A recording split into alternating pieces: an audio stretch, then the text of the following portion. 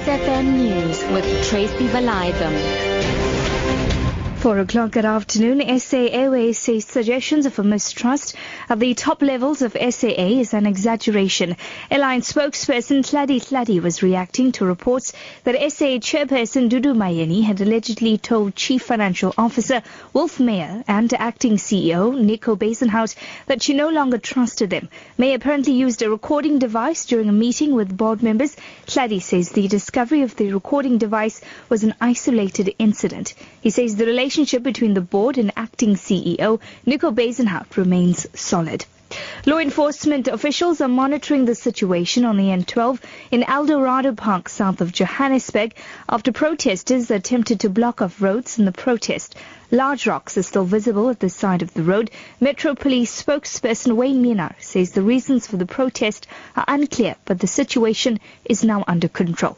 There was protest there earlier this morning. They wanted to put barricades and tires on the road, but officers went and now they've dispersed. Residents in and around Brits in Northwest are without water for the 4th day running. The area has been seeing a persistent water shortage in recent years due to malfunctioning boreholes and an erratic water purification system. Government recently spent more than 300 million rand to upgrade the infrastructure. The problem has led to several violent service delivery protests. These residents say they have had enough. This is a very serious problem. Tomorrow the schools are reopening and we don't even have a drop of water. This one says it is days now without water in their area where they are really struggling. She says they do not know what to do anymore. Abroad this afternoon, British Prime Minister David Cameron says he wants Britain to do more in working with the US to destroy the caliphate set up by Islamic State militants in Iraq and Syria, but needs to take Parliament with him.